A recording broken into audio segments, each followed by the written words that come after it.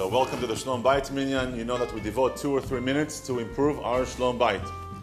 So this husband comes to me and he asks me, how is it that when I argue with my wife and I try to pacify her with a humor or a joke, she gets even angrier? So I told him like this. A guy comes out of town and is invited to go to the lighthouse, Rabbi Sadian's lighthouse, for a comedy show. Yes? And over there, he sits down there and all he hears are numbers. 1, everybody cracks up. 3, people laugh. 14, wow, a roaring laughter. He goes, what's happening here? These are just numbers. So he goes, listen, darling, we know each other here in this club. And we know the jokes already. So we made a menu of the jokes. And so all we do, instead of, to cut time, instead of telling the jokes, we just tell the numbers. He says, really? Can I try it myself? He says, sure. So he goes up there and he says, 13. Silence. 12. Not a word. He goes, maybe I think 1. Nothing. What happened? I told the same jokes from the same menu. What's happening here? He goes, it's not a joke. It's the way that you say it. Okay. So, what I told the husband is this.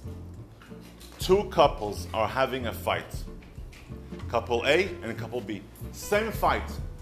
And in the middle of the fight, both husbands, say like this to her wife. They go like, uh-huh, nah-huh, uh-huh, uh-huh, nah-nah. In the middle, the husband says, na-na-na kush-kush. He takes his tongue out and he says, na-na-na kush-kush. One wife starts laughing. And one wife goes, grow up already. What's happening with you? Why?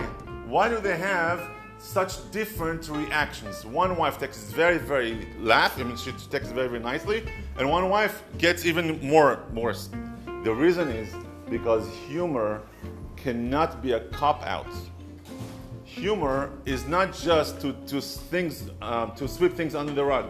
There needs to be a backup for it. The wife who was laughing, the wife who got very angry because she knows that the husband is just trying to sweep things under the rug.